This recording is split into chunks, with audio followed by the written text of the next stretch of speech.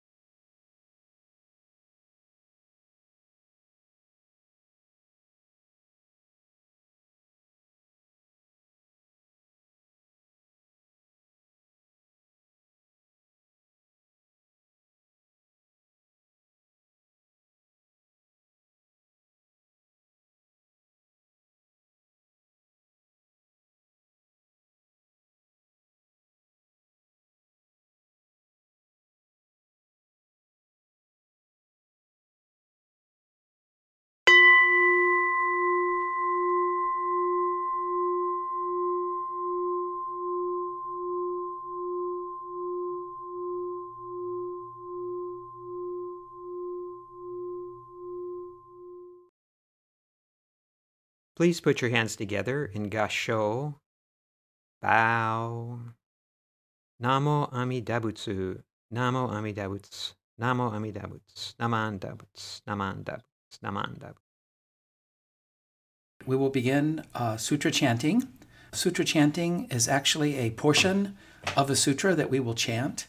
Most sutras are far too long to be able to chant in one sitting. So for us, we're usually chanting a verse out of a longer narrative or prose. And that's why each line consists of perhaps 4 or 5 or 7 characters. When we chant, we read from left to right, just like in English, and we move down the first column, and then we move to the second column, and so on. Open circles represent bells for the chant leader to ring. So we always begin a sutra chant with 2 bells. Whenever we change a section, we use 1 bell to kind of signal that we're changing from one section to another. And then when you end a sutra chant, you always end with 3 bells. Each syllable here is written in Romanized characters, English characters, and each syllable here represents a kanji, a Chinese character, and it's written phonetically. It's the sound of the character. The vowels have the same pronunciation independent of location or their neighbor. So this is different from English. And the vowel sounds, I've been told, resemble those in Spanish. So we have A, E, I, O, and U, and they're pronounced A, E, O, and U. And then you'll see italicized lines. Those are leader lines that I chant alone. And you will also see underlines under some of the characters. And that means that rather than each character getting a single beat, an underlined character will get a beat and a half. And to kind of make up that little extra time, the next character in line will only get a half beat. And what you do is you don't really concern yourself too much about the meaning of what's being chanted. This isn't flashcards. We're not trying to learn something. This is a ritual. And so we chant together as a feeling of oneness. Don't worry too much about how you're doing. Be aware and mindful of each character. This is a form of meditation. Rather than silent meditation, we're meditating through sound. So, you see the character, you say it, you forget about it, you move on, and you say the next character. And over time, it becomes effortless, and you'll begin to memorize it without realizing it. All right, we're going to chant Jusege on page 39. Jusege is another poem or verse that can be found in the larger sutra. First, you have the Sambutsuge. Then you have the 48 vows by the aspiring student claiming and proclaiming his desire to seek Buddhahood. And then after that, Jusege stands for repeated vows. So 3 of these 48 he considers to be the essence of his practice, and he repeats these 3 vows. And again, italicized lines are leader lines, open circles are bells, underlines are a beat and a half, and that means the next kanji character or sound is going to get a half beat. And we chant down the first column, reading left to right, and then down the second column, reading left to right. And then as we get about 2/3 of the way down the second column, you'll see that line has all underscores on it. Ko, ku, sho, tenin, to, u, chin, myo, ke. So we're slowing down. I've mentioned before that the first 2 bells means we're beginning a chant, and then that single bell there means that we're changing section. And it's a little bit like a train. You start out chanting slow, you speed up, and then you come into the station and slow down. And then we do Namo Amida Butsu, as we do on all of our chanting. And then we end with the Ekoku.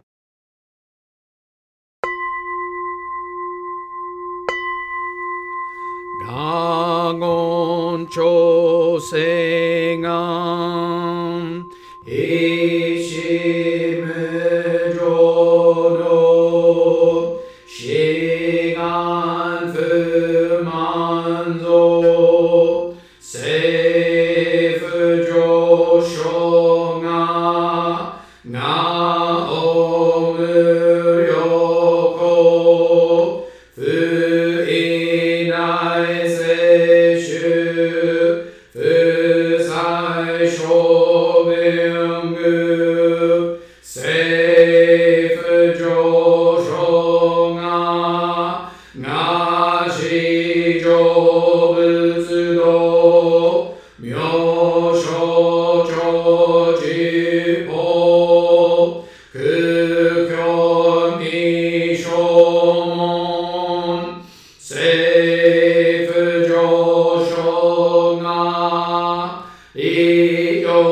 Shujin Shonen Joe Shumongyo Shigume Jodo Isho Tenin Shi Jinriki Endaiko Fusho Musaido Shoujo Sankumyo Kosai Shuyakunan Kai Ichi Egen Meshi Komo An Heisokusho Akudo Tsudatsu Zen Shumon Kosojo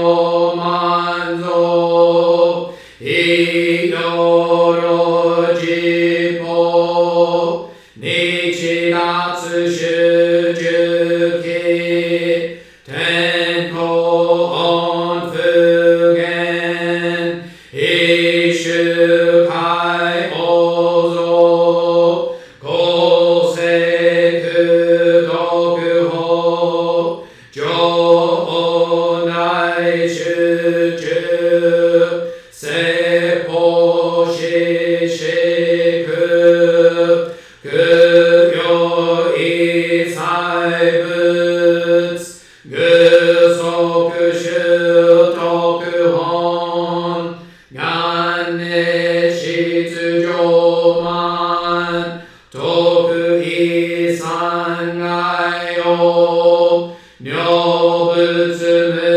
Mugechi Tsudatsu Nifusho Gangaku Eri Toshizai Shoson Shiganya Koka Daisen no Kano Koku Shotenni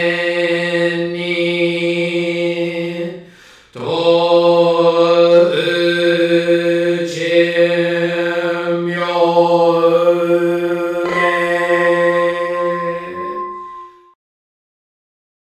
Please join me in Gasho. Namandats, namandats, namandats, namandats, namandats. Hello, this is Reverend Ellen Crane.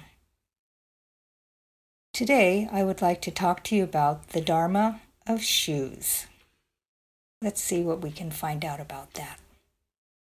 If I think about what Buddhism means to me, it's all about finding my own path of spirituality.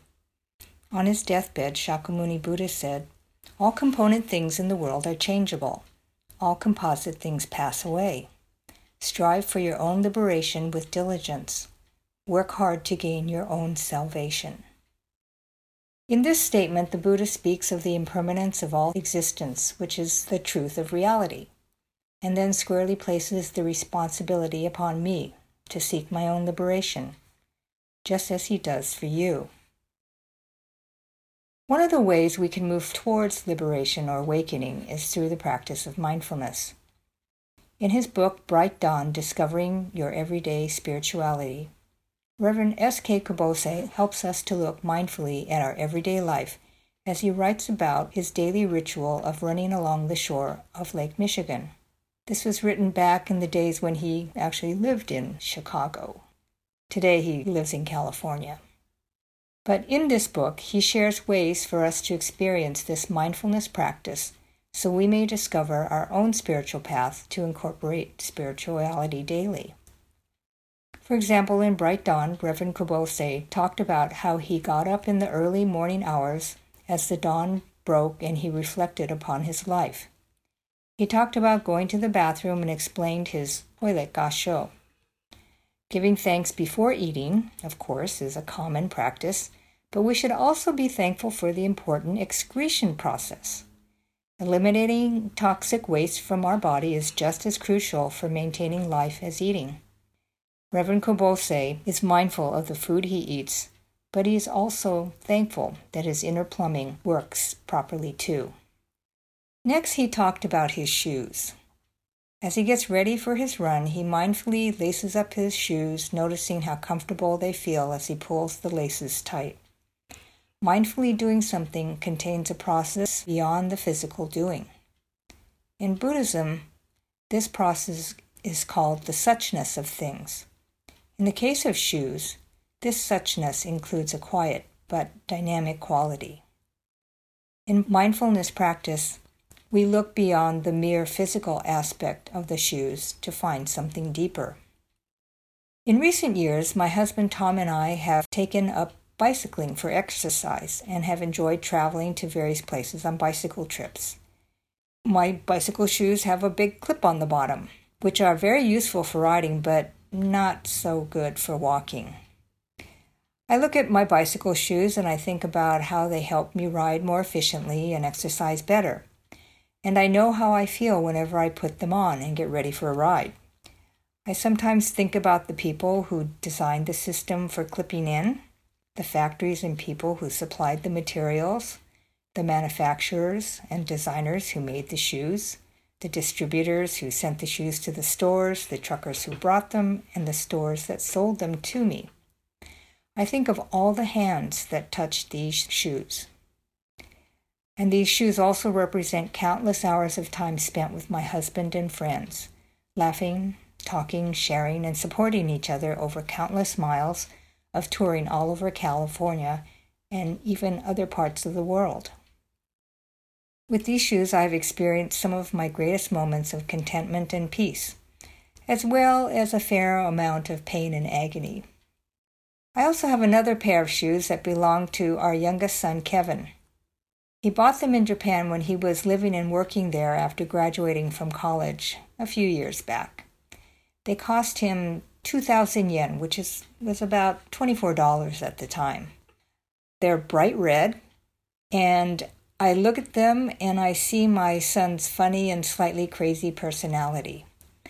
They remind me of all the things he did while he was in Japan, like carrying hundreds of pounds of luggage on trains, since he went to Japan to try out for a professional hockey team and needed all of his equipment besides his regular luggage. He eventually didn't make the team but stayed in Japan and found a job teaching English. He happened to be in Tokyo when the tsunami hit Fukushima on March 11, 2011. We had some very anxious moments then, and these shoes remind me that he returned to us safe and unharmed. Oprah Winfrey is someone who overcame many obstacles in her life and has been an inspiration to many. On one of her shows, she was interviewing people in the audience, which is something she used to do often, back when she had her show, and asked them what inspired them in life. A woman stood up and told how she had bought a pair of Oprah's shoes at a charity auction. She bought them even though they weren't her size. She said, "Whenever I got discouraged with how my life was going, I would take Oprah's shoes out of my closet and I would. The woman had trouble continuing because of her emotions. And Oprah said, "You would stand in my shoes." And the woman replied, "That's right. I would stand in your shoes and get the courage to keep going." I attended UCLA as an undergraduate during its golden basketball years, 5 NCAA national titles in a row, which gives you an idea of just how old I am. John Wooden, the great UCLA basketball coach, was another person who inspired admiration and believed in an attitude of mindfulness. Many former players of John Wooden's have talked about his first lesson, the proper way to put on shoes and socks. He understood that this attention to detail mentally prepared players to perform their best. Reverend S.K. Kubose's father was the well-known Reverend Gyomei Kubose of the Buddhist Temple of Chicago, and who is the author of the classic The Center Within and Everyday Suchness. Incidentally, and as some of you already know, he was an important teacher for Reverend, now Bishop, Harada. Reverend Kubose was famous for telling generations of Dharma school children, "When you take off your shoes, thank them. Your shoes protected your feet all day, never complaining." He would tell children to pat their shoes and say, "Thank you, my little shoes." When some of these children grew up and came back to visit Reverend Kubose's temple, they would often mention his teaching of thanking their shoes. One young soldier once told him how he was thinking about this teaching when he was in basic training. One day he was sitting on his bunk shining his boots when a soldier in the next bunk yelled, "Hey, this guy is talking to his shoes." For Boy Scouts and Girl Scouts out there, or anyone familiar with backpacking, you know that your boots are your most important item. Another man dying of cancer said he was grateful to have met Reverend Kubose 40 years before, and that he was also grateful for his shoes. It is surprising how such a simple teaching like thanking one's shoes would have such a profound effect on people. Gratitude for such little things show how intimate relationships are possible through mindful awareness. Being grateful to one's shoes or to some other particular thing always goes beyond whatever one is being thankful for. One becomes more aware of being grateful in general. One becomes a grateful person. This example of how something as simple as a pair of shoes can come to mean so much more than its physical attributes. In the same way, the statue of Amida, the Chinese characters of the Myogo, Namu Amida Butsu, and the Nembutsu itself is so much more than what we can hear and see. They are touching on the very heart of the meaning of awakening, what we call Shinjin in Jodo Shinshu. We are the ones who give it its profound truth. This is what we are touching when we come to the temple, when we chant, when we bow, when we listen to the Dharma, when we open our hearts and minds in mindfulness, and most importantly, when we say the Nembutsu.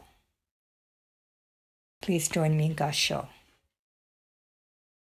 As we strive to lead a life of Nembutsu, we will be mindful of the Dharma as it reveals itself in countless, often simple ways, each and every day. Please join me in saying, "Thank you, my little shoes." Namo Amida Butsu, Namanda Butsu, Namanda Butsu, Namanda Butsu. This concludes this meditation service. I hope you feel grounded. I hope you feel different than when you began.